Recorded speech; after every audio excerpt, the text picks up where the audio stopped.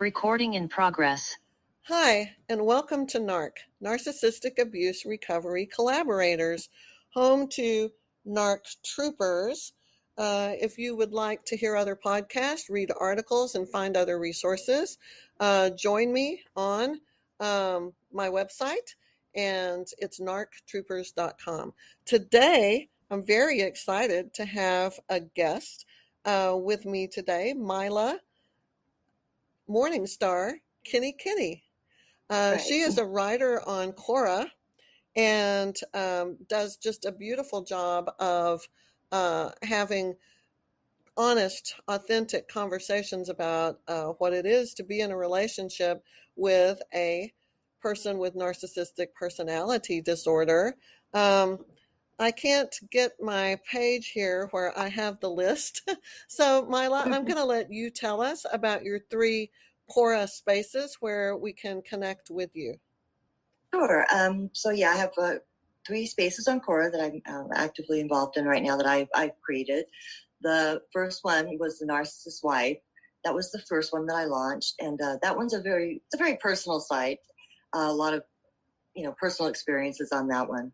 And then the next one that I created was Hidden Covert Narcissistic Abuse and Recovery, and that one focuses just on the phenomenon of covert narcissistic abuse, so that when you can go many years without knowing that they really have this.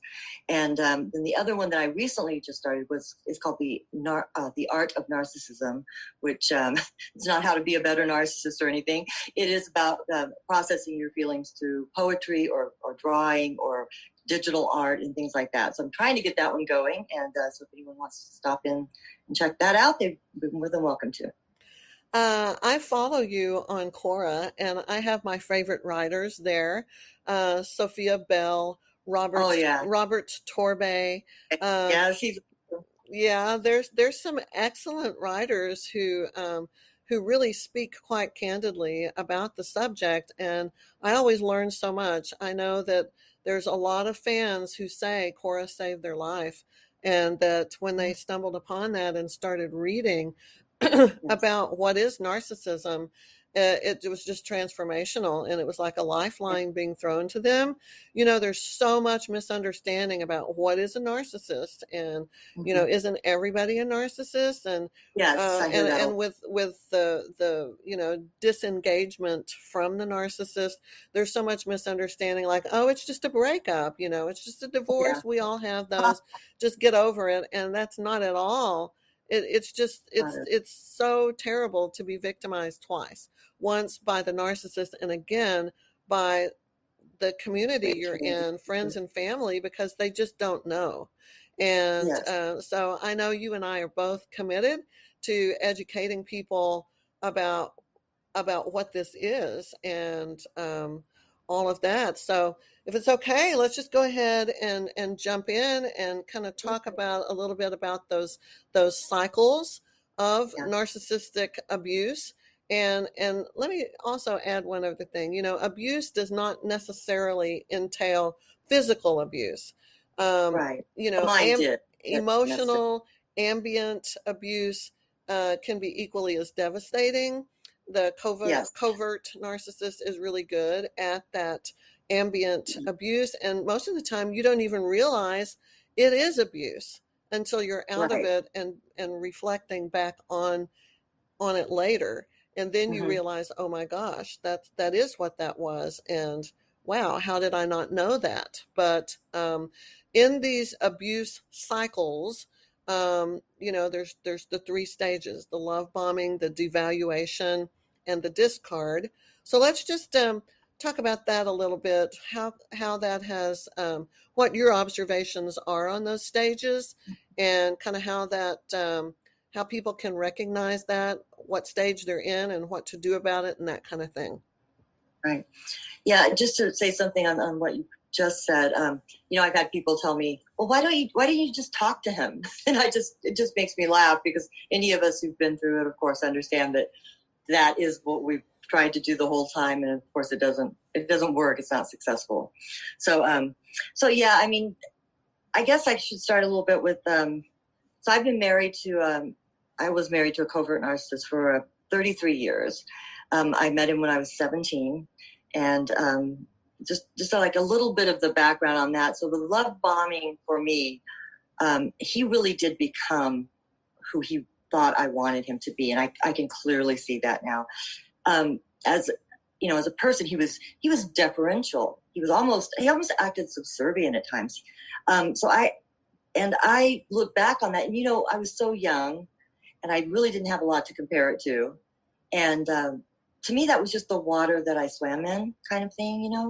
It didn't seem, and I've been doing that. I mean, even now, I will look back on things, and I'm like, oh my God, that really was abusive, and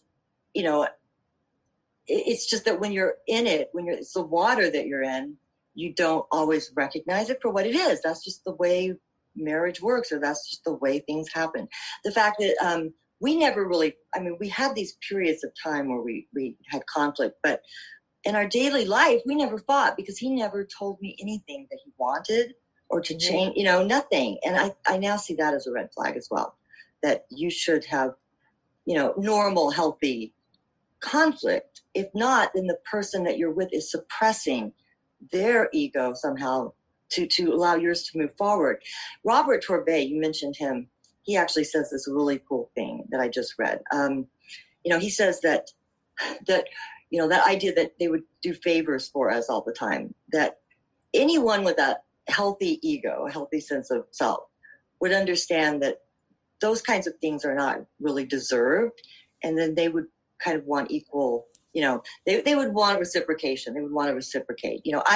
My sense of self was weak because I was so young when I met him. Mm-hmm. And so he was always running around doing things, that for me that I didn't ask for. And I actually came up with five F's, I call them, of narcissism that I like to explain, like some of the stages that I passed through. And the first one was fast. So number one is fast. There is a lightning fast connection with these coverts, yes. Especially. They're very cerebral. They try to connect, mentally. And that is what he did with me. It was, we would have these, hours long talks. But now I don't even know if much of the stuff that we talked about was even something that he was interested in. I think that probably not. I think they have an incredible gift that just comes with this illness. It is an illness, and that enables them to like tap into people and just mirror them and reflect them. Yes. So you're really kind of like talking to yourself. You really are, and because they're not there. In a double way, right? Exactly. You are your own ultimate love relationship. They become everything you ever dreamed of and ever wanted, and all your secret desires, and they complete you, and it's just this over the top, magical, fantastical, woo, and like that is my second one, is fantasy. Because that is what they do. All right. First one is fast. There's a lightning fast connection, and they'll move to like the love stage very quickly. Basically, my ex, when I got with him, he latched onto me and just never left. It kind of, I guess looking back, it might look kind of creepy, but I don't know.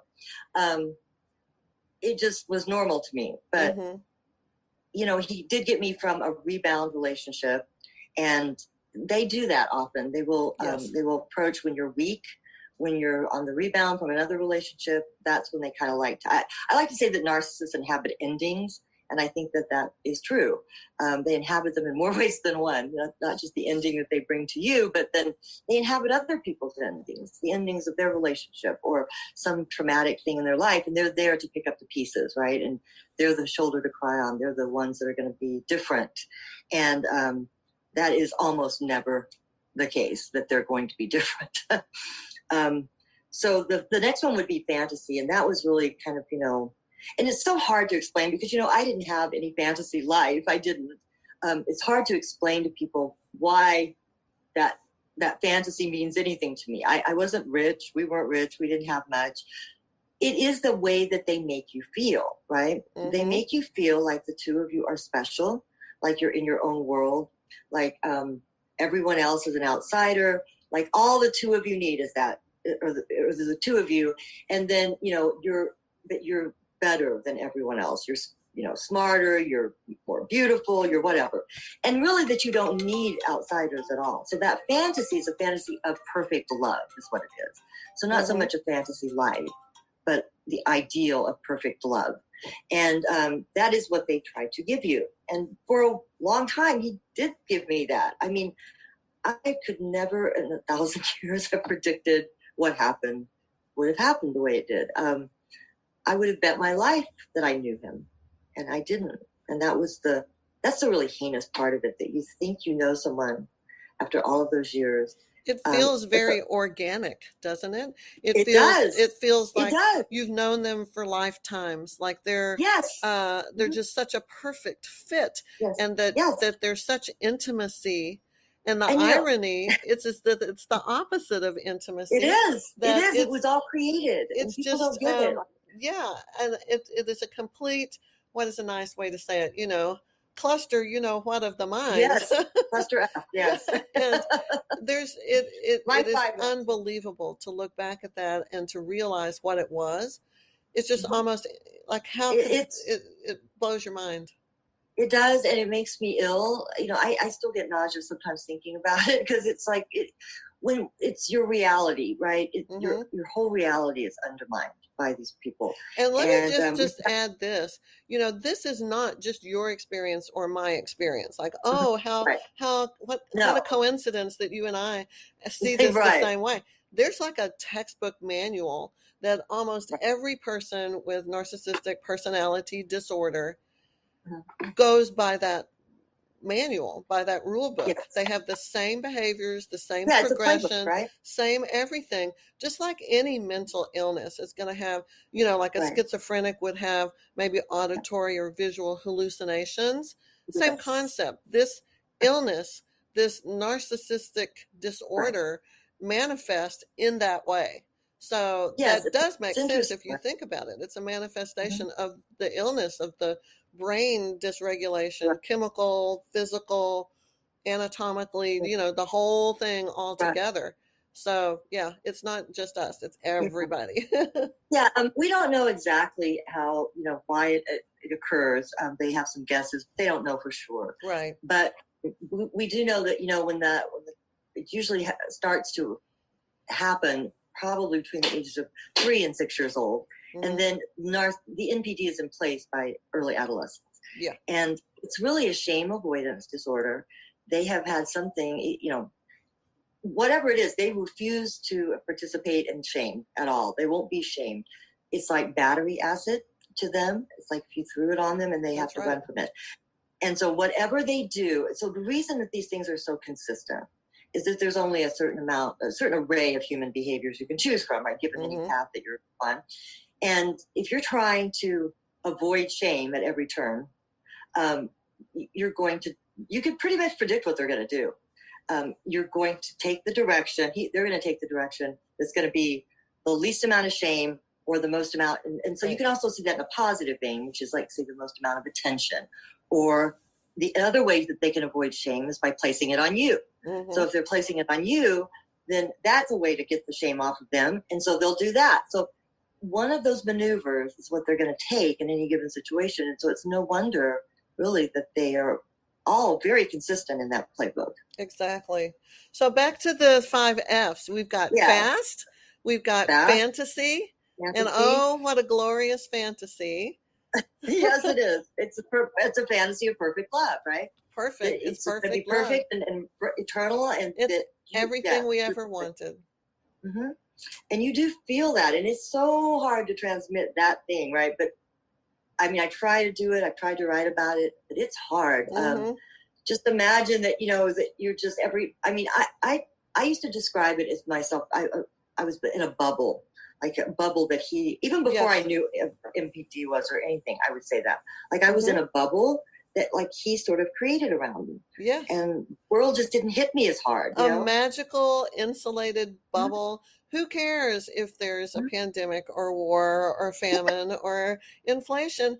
I'm in this bubble and I could die right now and be Mhm. blissfully, At least I have gloriously. this. Right, Woo, right. it's just like everything is Mhm. always just perfectly. Yeah, I wrote one Cora thing that I wrote said, it's the equivalent of the temperature always being perfect, 78 degrees outside, Yes, and you're on an island somewhere. It's like Fantasy Island. It's it just your is island. Fantasy Island. That is really It's your exactly island. what It's it this is. idea that if you could find that soulmate and you could walk through life with them in some sort of, Disney, uh, spotlight coming down, that is how it feels. It does. And it doesn't look that way necessarily to the outside, from the outside into people, but nothing touched me. I mean, I was just kind of disconnected Mm-hmm. from all of that. And, I realize now that he isolated me too, but that was kind of secondary to, you know, that was just what I'd always felt, and it was I've just heard normal. people say that that shared fantasy stage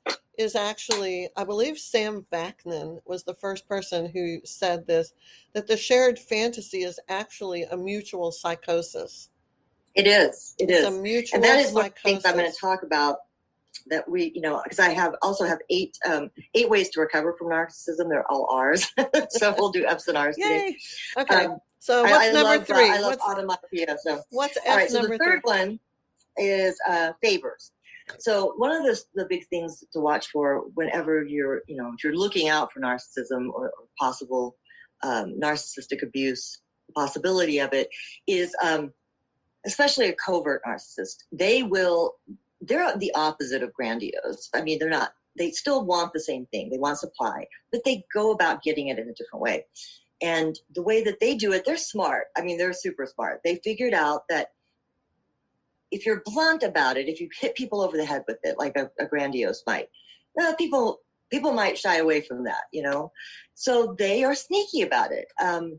And what they end up doing is they put out this idea out there that they're very humble.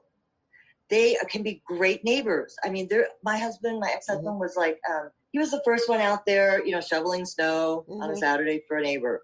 He was very much into appearances, how everything was perceived, right? And everybody, if you were to meet him right now, and I mean, I'm serious, you would probably think I was making the whole thing up, Right. because he would come They're across as totally charismatic. authentic, the nicest guy you'd ever want to meet. You wouldn't spot a single thing in him that would be unusual about like that. And He's probably smooth. very soft spoken and sweet and Yes. polite and Yes. courteous. Yes. Mine was always just so, I mean, he never raised his voice.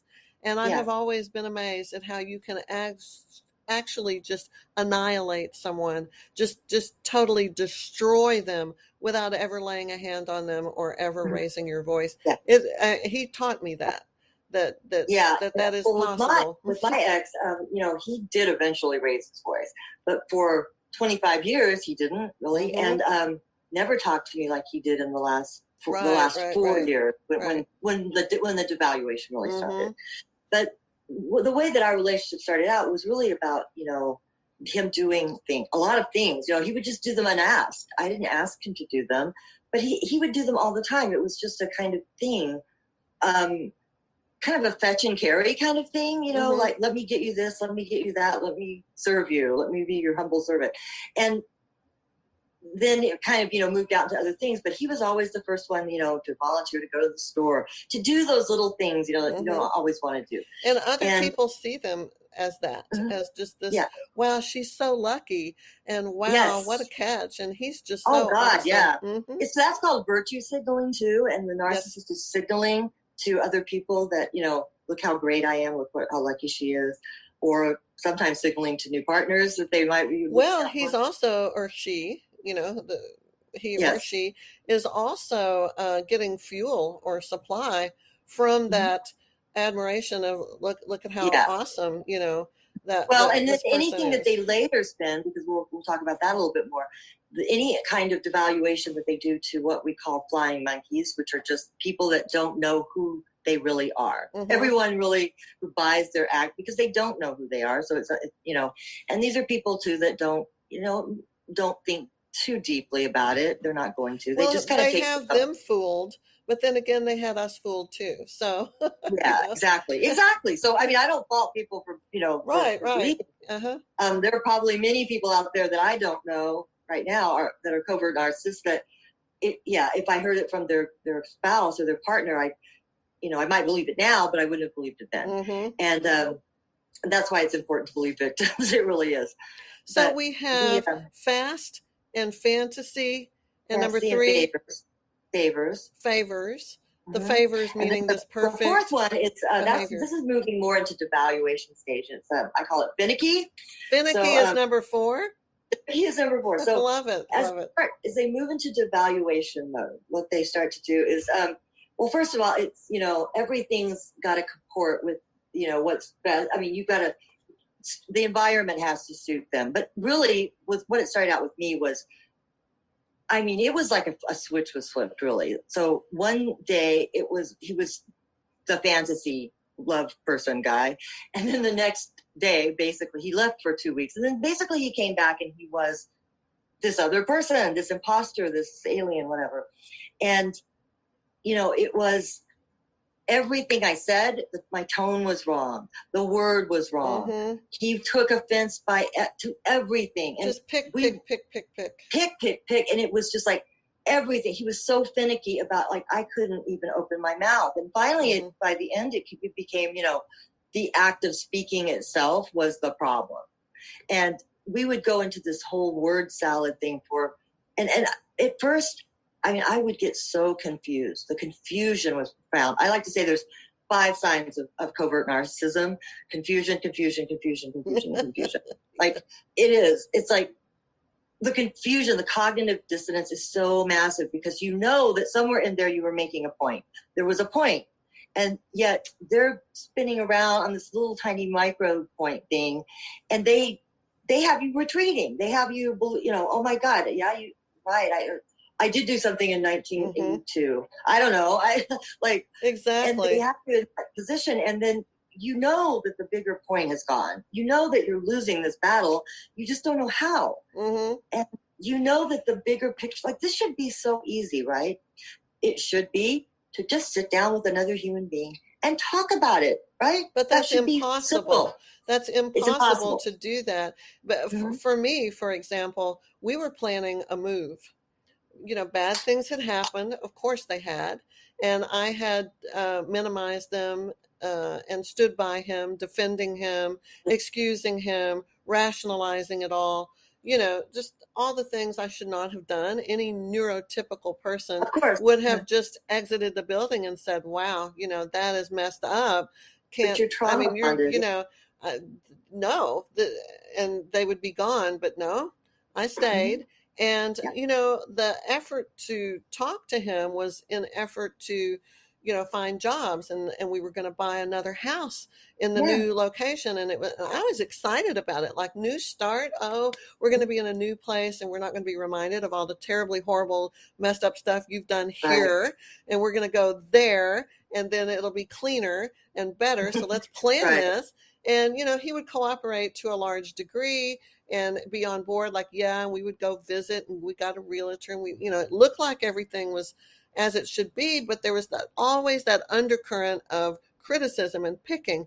And at one point he said, why do you always burst my bubble? He said, it's like you've just got this pin and you're always just poking at my bubble. That's what he's doing. And I was like, oh my gosh, that's projection and transference, right?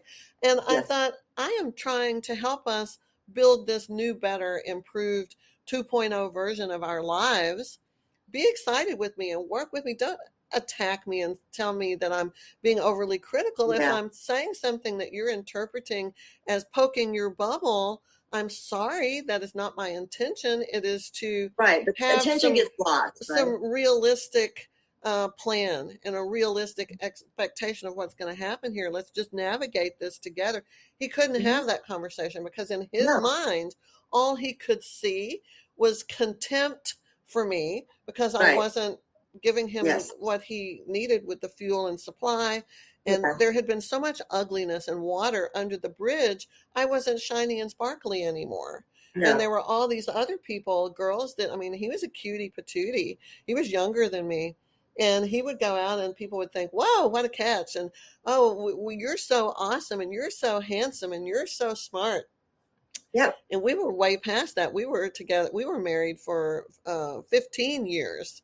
Mhm. And you get past that of having to inflate their Yes. ego all the time and pet them and, oh, Yeah. you're so And amazing. you could. I mean, that you Okay, shouldn't have to spend all your time doing that, right? yeah, you have other things that should be common vision kind of things that you're doing together Well, we as raised three children partners, together, but that and doesn't happen. So finicky is perfect. I'm loving this.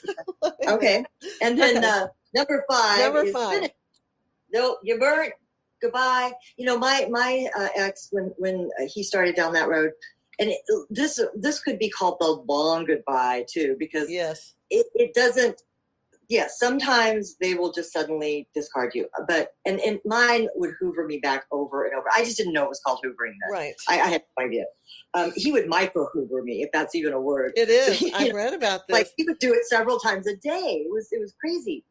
Um, in my mind, in my emotional landscape, we had broken up. I mean, like that day, 3 or 4 times, and then he would switch the whole emotional landscape on me and be like, toward the end, it really the cycles got super fast. One of those indications I think that they're finally going to discard, or that you're going to have to, is that it just gets so much worse toward the end. At least it did for me, and the cycles got really close together. Like he would. I mean, he would basically show contempt for me, devalue me, push me away, say he was leaving, and then in the same 30-minute span, be all over me, trying to like kiss my neck and just, Exactly. That just turn on a dime. mhm. And Yeah, you never know what is happening. This isn't yeah. even, No, you this doesn't don't. make You're just like, sense. What is going I on? mean, I've spent so much time in confusion because of that, just cognitive dissonance. Mm-hmm. I would have a brain fog all the time. Um, and then the whole overall thing, I would try to ask, like, why are you doing this? It just seemed like it should be such a simple thing to sit down and figure it out, right? No, it's not. They will talk in circles. It's all circular logic. It's all around that. But the finish thing, I mean, it really is. Um, they are moving toward a goal, whether they know it or not. I don't know how much of it is always conscious or not. But you would anyone who was normal would see what their actions were doing. And didn't you intuitively have some gut feeling Oh yeah, that he hated you towards the yes, end, well, and that he yes, was just like disgusted by you, and you just knew yes, that if he could push you in front of a bus, he'd probably do it.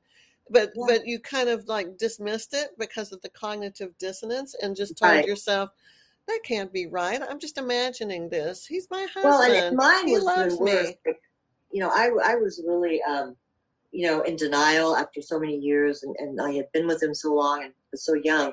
And, I mean, because I wouldn't, it wasn't really that, it wasn't bad abuse, but there was physical abuse. And Hmm. the last 4 years that we were together, and he would have these rages. Right. I mean, I don't know. I think that he did come from a really strong family. They were LDS, which is Mormons out here in Idaho and Utah. And I really do think that there was a part of him, that false self that he built up really Hmm. was, did think that he was all these things, I that he think was. they do definitely. They're delusional. It is a delusional dissociative disorder. It is. They do Yes, not live in the same reality that you and I they live don't. in. He really thought he So, was all those things, though.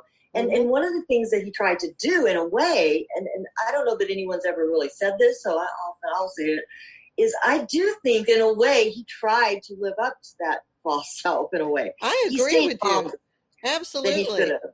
Yes, I And agree with make him that. And so that's, angry, right, that he would rage after, like, hmm because he would stick around and stay. So, you know, I think those levels of empathy go up and down depending on the person. well, Just let's talk about empathy real quick. And I'm gonna transition over to okay. I've got to do a technical thing in Yeah, a yeah, no second. problem. So give me 2 secs. One, All right. two. I want to, looking back at these five Mhm. F's.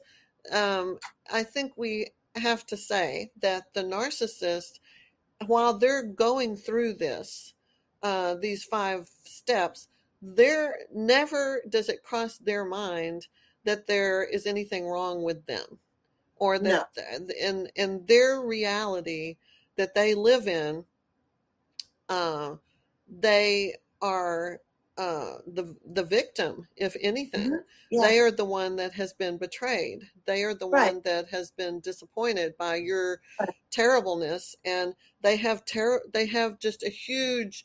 huge amount of resentment Yes. towards you, contempt Right. and resentment. Yeah. Like, how could Contempt. you have been so horrible to them? Yeah. And I want to talk about another feature that goes with that, is their amnesiac kind of, Yeah. their They will in a wipe you their off the face of the earth in their mind. they I do mean, you not will have never. continuous memories either. Not only, and this is the thing that just, it's unbelievable to me Mhm. that a person could do this, even Yeah. if they have some kind of disorder or mental Yeah. illness. It's pretty I still amazing. can't understand. I mean, I couldn't do that. You couldn't do that. Any No. normal person, they live with their memories, and they Yes. have continuous memory. That's the Yes. psychological term for it, continuous memory. Yes. So they can reflect on their past, learn from Mhm. it, make Right. adjustments, whatever. And they remember people. And when you remember, when you connected with a person and you've been intimate with them, you remembered them with some degree Yes. of mercy, fondness, kindness, Yes. respect. They um, don't remember those emotions. they don't remember they ever felt anything No, positive. because they didn't though. That's why they don't remember that part. Correct. I They mean, never really connected in the first mhm. place. And so, not only did they just hit the button and erase Mhm. you as if you never Yes, existed or anything they like will that, do that. the gaps that they have in their memory, um, are filled with confabulations, Mhm. fantasy, fabrications, and that they believe it. So these Yes. people that vilify the narcissist, and now, granted, I know what destruction that they do. I made it I'm not a young person. I made it for a very long time, had some very terrible breakups and all of that, but nothing compared to this. Yes. You know, it's, Yeah, it's I'm really bad. like And my nothing. ex, yeah, my ex had no sense of linear time either. Like it was, so if we were talking about something, he was literally hopping around in time, like something happened before another thing, and that was the cause. The thing that happened later was the cause, and the thing that happened earlier was the effect. And I'm like, how? See, he just took whatever he needed for the fantasy to keep, Exactly. continue. They fill in Uh, the blank, and they call it revisionist history, where they just rewrite. make up a history. So who knows the narrative that he's spinning with his new friends, who, of Yeah. course, my Mm-hmm. replacements, I'm Yeah. sure there have been many in 3 years. Mm-hmm. My replacements and his friends, his groupies, his harem, his flying squirrels, his flying monkeys, his flying Mm-hmm. fantasies, all of that stuff, they believe this narrative. Yeah. And probably, I read somewhere, maybe 10 or 20% of it is truth. Yeah. That they only remember. I don't know what study was done. I wish I could tell you where it was done and who did it, but I know that I read they did a study with over 3,000 people that have been diagnosed with pathological malignant narcissism. And that's hard to find because most Yeah, it narcissists is. don't go to They therapy and don't get go in. They diagnosed, don't go. or they Yeah. go and they bamboozle their therapist, and the Yes, they therapist do that. Yes, they doesn't do even that. know what they are, because they have such a Mhm. bulletproof false persona. They can Yeah. convince anybody, Anybody. anybody, even Well, your most, they convinced us, like you said. I went yeah. until like about 2 years ago. So the way that I actually found out about I have a college degree. I took a psychology class. I barely remember the word narcissism. Yeah, Um, same here. but yeah, so anyway, I had a friend. She actually is staying with me this week. It's kind of odd, but she's much younger than me, but very courageous friend because many people would not have done what she did. She actually had gotten really close to me, and she was here. She had lived with in a camper that I had, a trailer that I had for a while, and she got to see a little bit of what was actually happening. And in the wake of that, she and her boyfriend at the time, they actually invited me to a Denny's. They took me in their car, and we didn't get out of the parking lot. They sat and talked to me, and she told me, and Tony told me, so their names were Casey and Tony, and he had been through a lot of therapy, and so he had some understanding of some things. And she had also, had some things. Anyway, that was the first time that the idea, I think the word narcissist was brought up to me. And they said, well, it could be a narcissist, could be a sociopath, could be, and I mean, I listened, I heard them, but I thought, well, that's not possible. I mean, nobody can hide for that long. Nobody could fool me. That's just not possible, right? That wouldn't be a thing. And so I just tried not to judge, and I took what they said, and I just went on with it. But what that did do is it started me poking around, looking for answers. And I stumble on Quora, and all of a sudden I see this whole hidden world. And it was over a period of time that I really was, where I actually said, okay, these are the things that he's doing. Now, what does that fit? Because I just went purely by that. What is he doing to me that makes no sense?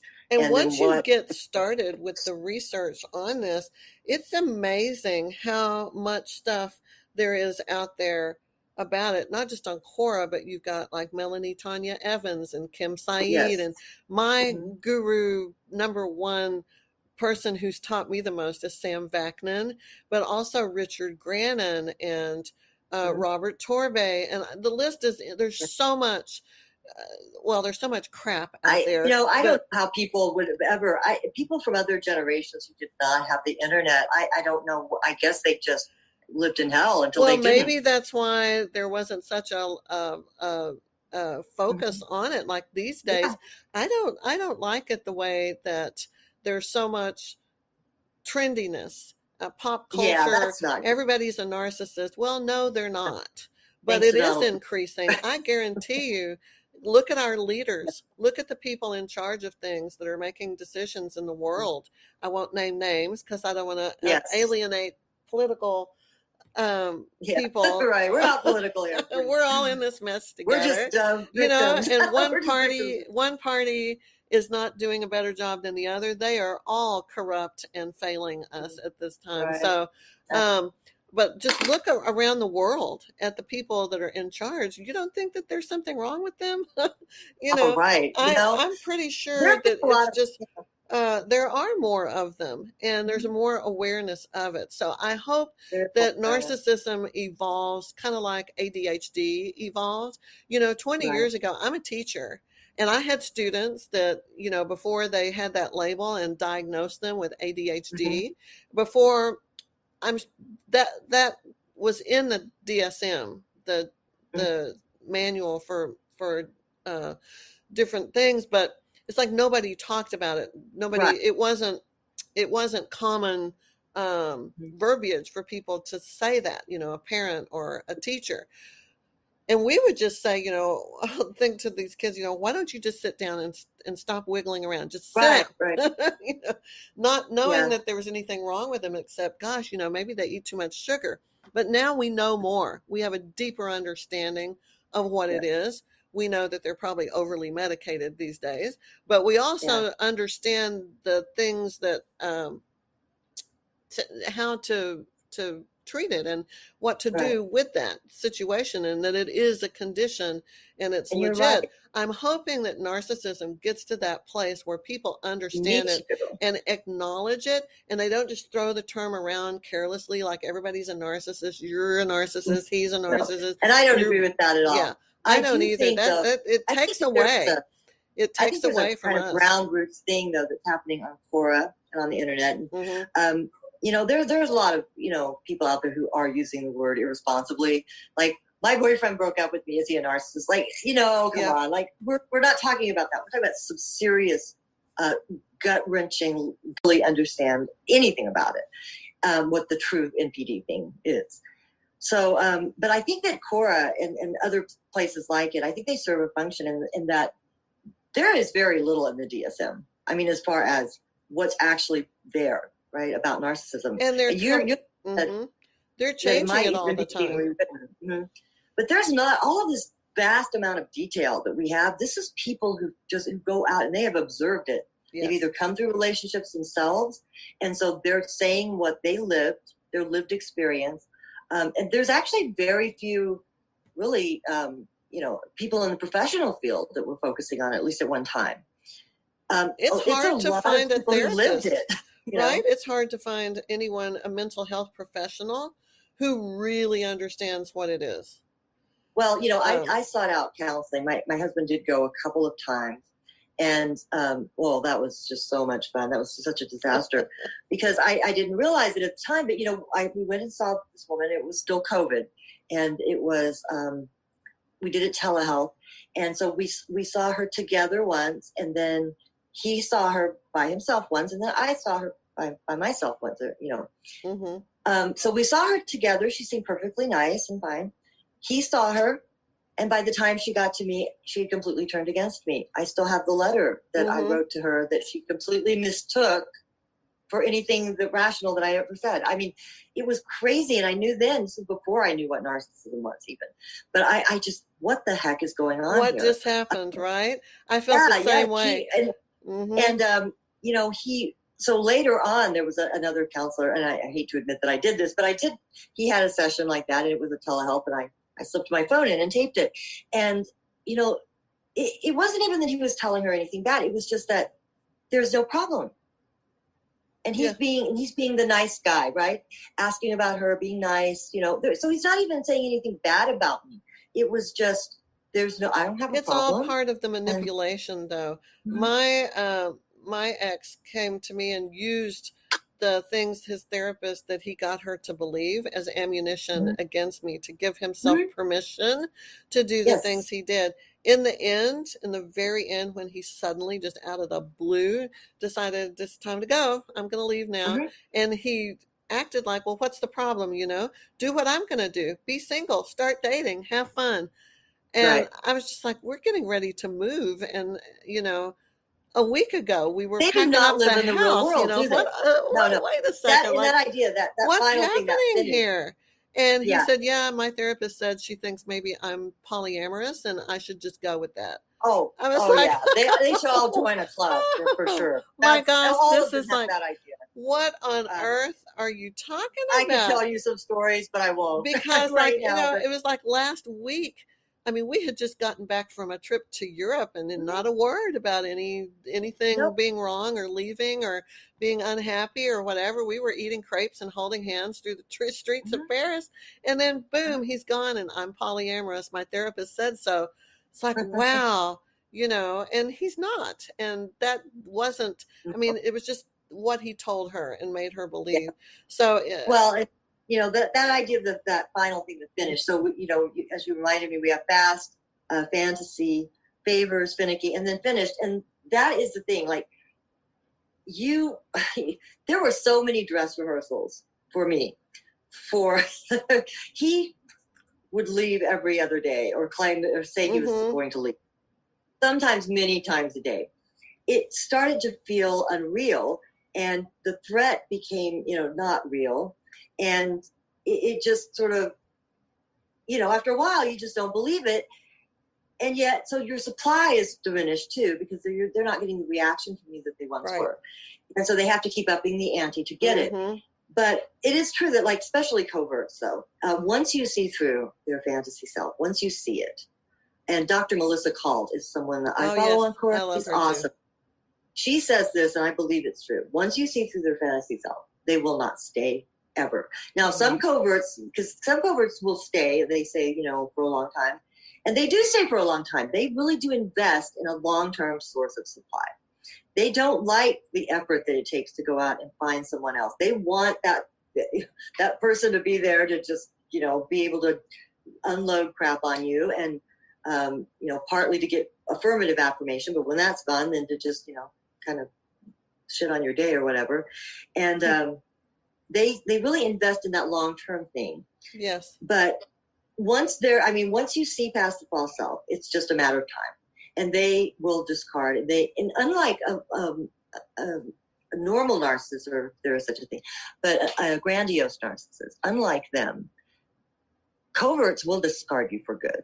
They don't necessarily hoover you back if you've seen past that false self. Correct. They're and done. You've really seen it. Like, there's so much shame or potential for shame involved with them that they will often, it'll be final. It'll be for good. Oh yeah. They'll never come. That's absolutely correct. Yeah. I say finish, that's what I mean with covert them. When they go, they're probably gone forever. Let me toss one other thing out there to think about. They're beginning to think that all personality disorders are more interrelated than they thought previously. Yeah. And they're not like such separate diagnoses. They're also saying that maybe the covert, vulnerable, shy narcissist is really the only one that's truly a narcissist, and that the overt, grandiose narcissist is really a primary psychopath. That could very well be, because I really think that narcissism is a thing that is hidden in a way. I mean, it's not something that you approach straight on. I mean, I have felt this from the beginning, just intuitively, that yes, that people who go out and show that they're kind of like brag, the thing that you normally think of when you think of grandiose narcissists, you think of the word narcissist. You think kind of a braggart. I have a son who's like that, but he's 26. He probably is going to come out of that stage eventually. It is those things that you would see when you see a young person, kind of, hey, I'm great, or young man, I'm great, I'm wonderful, yeah, look at me. And I think those things, if they stay past adolescence or early adulthood, those may be psychopathic traits. Narcissists they hide, really. I mean, you'll never really know it. And definitely the covert, and that's what they're saying. We're in the vanguard, in the front of people naming in this. Sam Vaknin, Richard Brannon, and us are the only people that I have heard say that the covert is really the only true narcissist, and that the overt, grandiose, is probably just a psychopath. Because there is such an overlapping of lack of empathy, lack of remorse, no object constancy, the projection, the shame, the all that. But the thing about psychopaths, though, I've always heard that they don't eat and kill their own mates, unlike narcissists. But I don't know. Like you said, these lines get they do. They can definitely.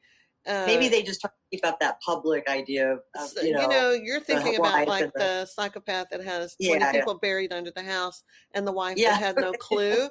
But there's different kinds of psychopaths. There's different kinds of narcissists, and there's definitely the ones who harm their partner just as much as they harm, because that's just what they some do. People say narcissists but they don't typically the abuse, narcissist, the narcissist is wants to have.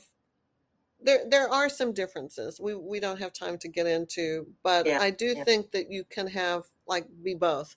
I think hence the term narcopath.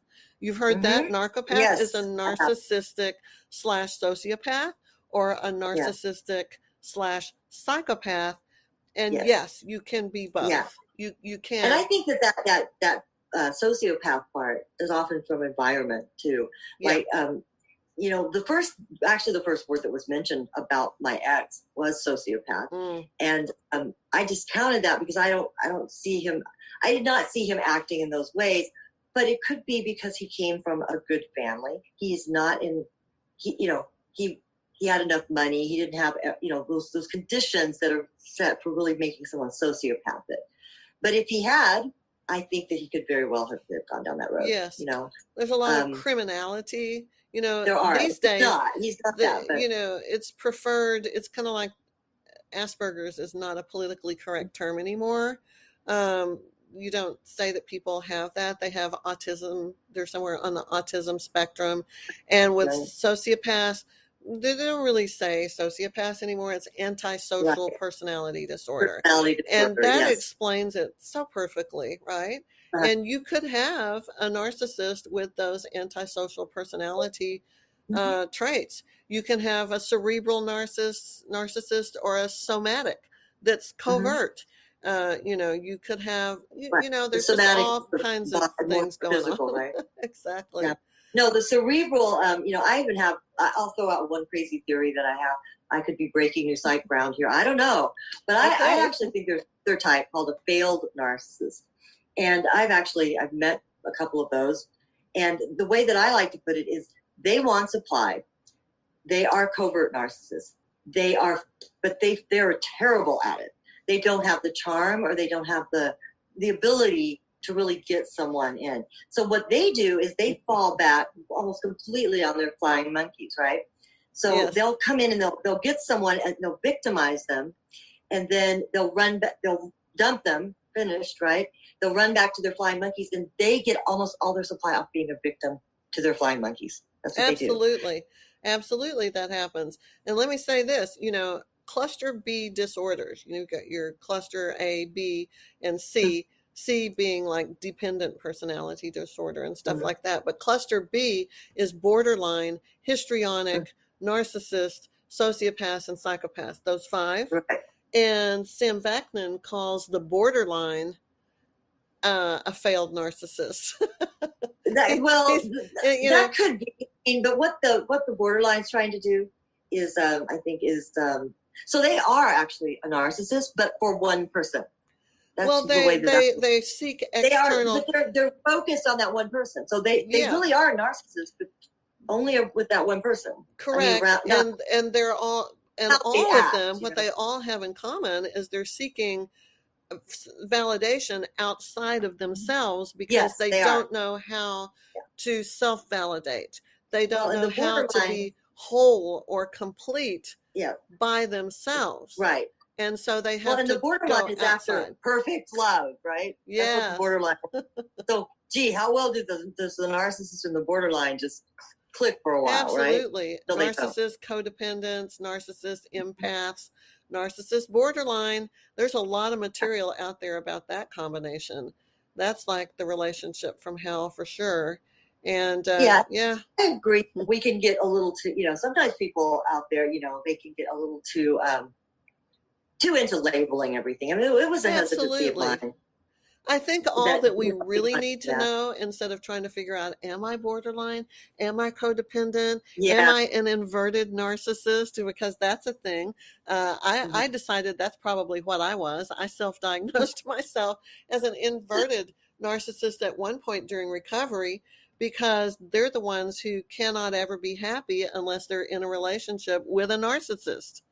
Oh my It God. has to Well, be a no, and that could narcissist. be because, like, they say that some people are narcissist magnets, and I would say that I might be that as well. Yep. It's like once you've had that I don't know, like once you've had fake sugar, you don't want real sugar anymore. I don't It's know. like I don't know what it everybody is. else is black and white, and they're so Mhm. bland and boring and so healthy Yes, and so, there is a kind of danger with them, and it's like yes, it's a world of possibility, right? When you meet this person, what they do is they give you this feeling that everything is endlessly possible. You could be yes, rock stars tomorrow, or you could yes. like be invited to orgies with really attractive people or something like It's it. like heroin. It is exactly Yes, like a drug. We could do a whole talk on how it is. it These is like a drug. relationships are like being addicted to heroin. We have to detox.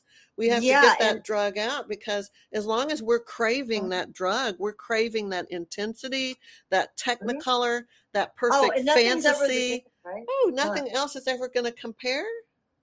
And I'm sure that that's how drug addicts feel. Like yeah, I believe. you want to give me an Advil and tell me to just, I need the heroin because that's the only thing that's going to make me feel alive. It's going to make me feel Yeah. okay. And without that, I'm not. So, and they Exactly. know, No, and it's really bad. And it's like I wrote a little thing once about, the idea of that fantasy, that eternal and I had so much response from people, mostly women, but it was this idea that, I really kind of described it as hey, we kind of want to be back there in that perfect 78 degrees and everything's blue skies forever. And everybody kind of responded to that with like, yeah, I mean, I hate him, but yeah. And the thing is, we're kind of pissed that they kicked us out of their fantasy bubble. Yes, they're awful people, but we didn't know it. And ignorance is bliss,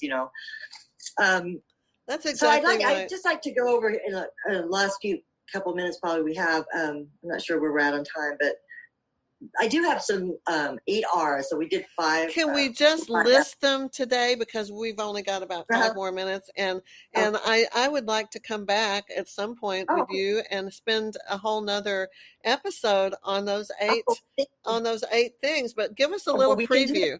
Give us a preview. Okay. Well, these are just my 8 R's on how to overcome narcissistic abuse. And so the first one is remember and relive, reflect, renounce, release, restore, and rebuild. And so those are just the steps that you go through to kind of get from, where they left you at the bottom of wherever, to get up to the surface. And it's a really difficult process. I don't think anyone understands that, really the first, people say there's like all the 5 steps of narcissistic abuse. Well, the first step after narcissistic abuse is, I'm allergic to showers, a stage, and I can't get out of bed stage. Yeah. And then there's complete collapse. I think I'm going crazy for reals this time stage. I mean, it's really hard. You feel like your whole reality's been upturned. Mm-hmm. I mean, I don't know how many of you have ever been on an acid trip. I took it a couple times in college, and let me tell you, it was nothing compared to the trip of narcissism. Yes, I might have done that in high school a couple of times, maybe. Oh my God! I don't know, but it's like an acid trip with no acid. It is. And how does anything compare to that? Right? I don't know. How does anything compare to that? So it's I called myself a love junkie once, I think, in one of my articles, because as far as naming like a label for myself, I think it works, because the addiction thing, we should do a talk on that, Myla, on addiction, how we become physically, chemically, on a cellular level, really addicted to them.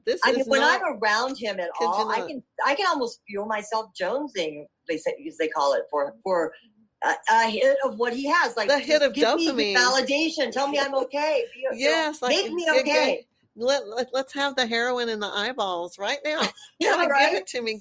I can't get anywhere near him, or I'm like, I'm just like a junkie. I'm just craving it. The last time that I saw my ex-husband, I thought I was at a better place. I had gone through all that crazy first year of just wanting to die and falling apart and crumbling and all of that, and I felt like I was unsteady, but I was standing. So I thought, okay, I'm going to see him, give him some, like, his guitar back and whatever. We went to how naive you are. We went to an acai bowl place, and I was sitting at an outdoor table. And when I looked up, I didn't recognize him at first. I looked away, and then I was like, wait a second, is that him? And I looked again, and I tell you, it was like thunderbolts struck me and nearly knocked me out of my seat. I was overwhelmed with a gushing sensation of being flooded with like heroin. I was suddenly just euphoric. This is a person who ruined my life, ruined my relationship with my children, ruined my career. I was up for tenure at the college, didn't get that, ruined so many things. And I was not just a victim. I volunteered, like, yes, ruin it all. I want you to ruin it all. Ruin it all some more. Ruin it more. But just love me. Just love me. Ruin it all, but just love me. Give me more. Give me more. Yeah. The drug analogy is very good, actually, because it was incredible. I was like a giddy middle school girl. When he walked up, like, I mean, I've always said, with my ex, gosh, nobody could ever tell me anything about him. Nobody could ever tell me that anything was wrong. Like, I wouldn't hear it at all, and I always knew that, and yet I thought that was okay. It was just fine, because that was what love was. I thought And here's the thing that I really understand. What I thought was love apparently isn't. I mean, love is a lot more layered, I think, than that, and probably harder than he made it for me, because he was playing a role. And at the end of the day, do you want the drug that you want, or do you want reality? Well, truth is, we want the drug that we want, but but when that goes away, we have to accept reality, and we have to live there somewhere. And reality sucks right now, by the way. So wouldn't it be easier to have some medication for that? And the narcissist is that medication for us. They really are. I mean, they make themselves into whatever personal drug you need. Yes. They do. They kind of like chemically alter. They just sort of alter all the molecules around you to be what you need. And when they want to have you, they'll keep that persona on perfectly. And then once they're really done or bored or whatever, that mask drops, and then they don't care. And then the devaluation starts, and then the discard will come shortly thereafter. It is some insane stuff, isn't it? It is. I'll tell you. Well, listen, we're going to have to bond together. We're going to have to wrap it up, but will you tell us now? I'm going to put some things, hopefully in the description, some links where you can connect with Myla if you want to read some of her things. And you have this, what we talked about today in some kind of article blog you've written that I will put it up on my site. Get that to me. So just go to Quora and search for Myla Morningstar.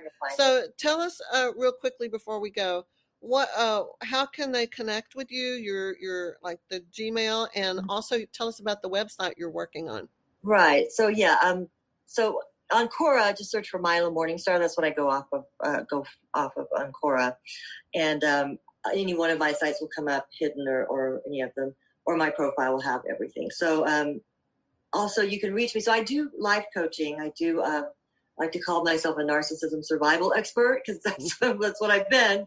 I don't say I'm more or less. I survived it, and I successfully divorced a narcissist, and I can hopefully, anyone who's out there is overwhelmed and feels like they're losing the battle against cluster B or against narcissism. There is clarity. There is clarity out there from the people, especially who've survived it and gone through it and come out at the other end. Yes. It's either going to kill you or you're going to learn some things about it. So I do that. If you'd like to reach me, my email is roadside namaste, like the peace, like namaste, roadsidenamaste@gmail.com. And then my upcoming website that I'm currently working on is also going to be called roadsidenamaste.com. And but if anyone's interested in booking a session on life coaching, I am just reach out to me by email for now, roadsidenamaste@gmail. Roadside Namaste.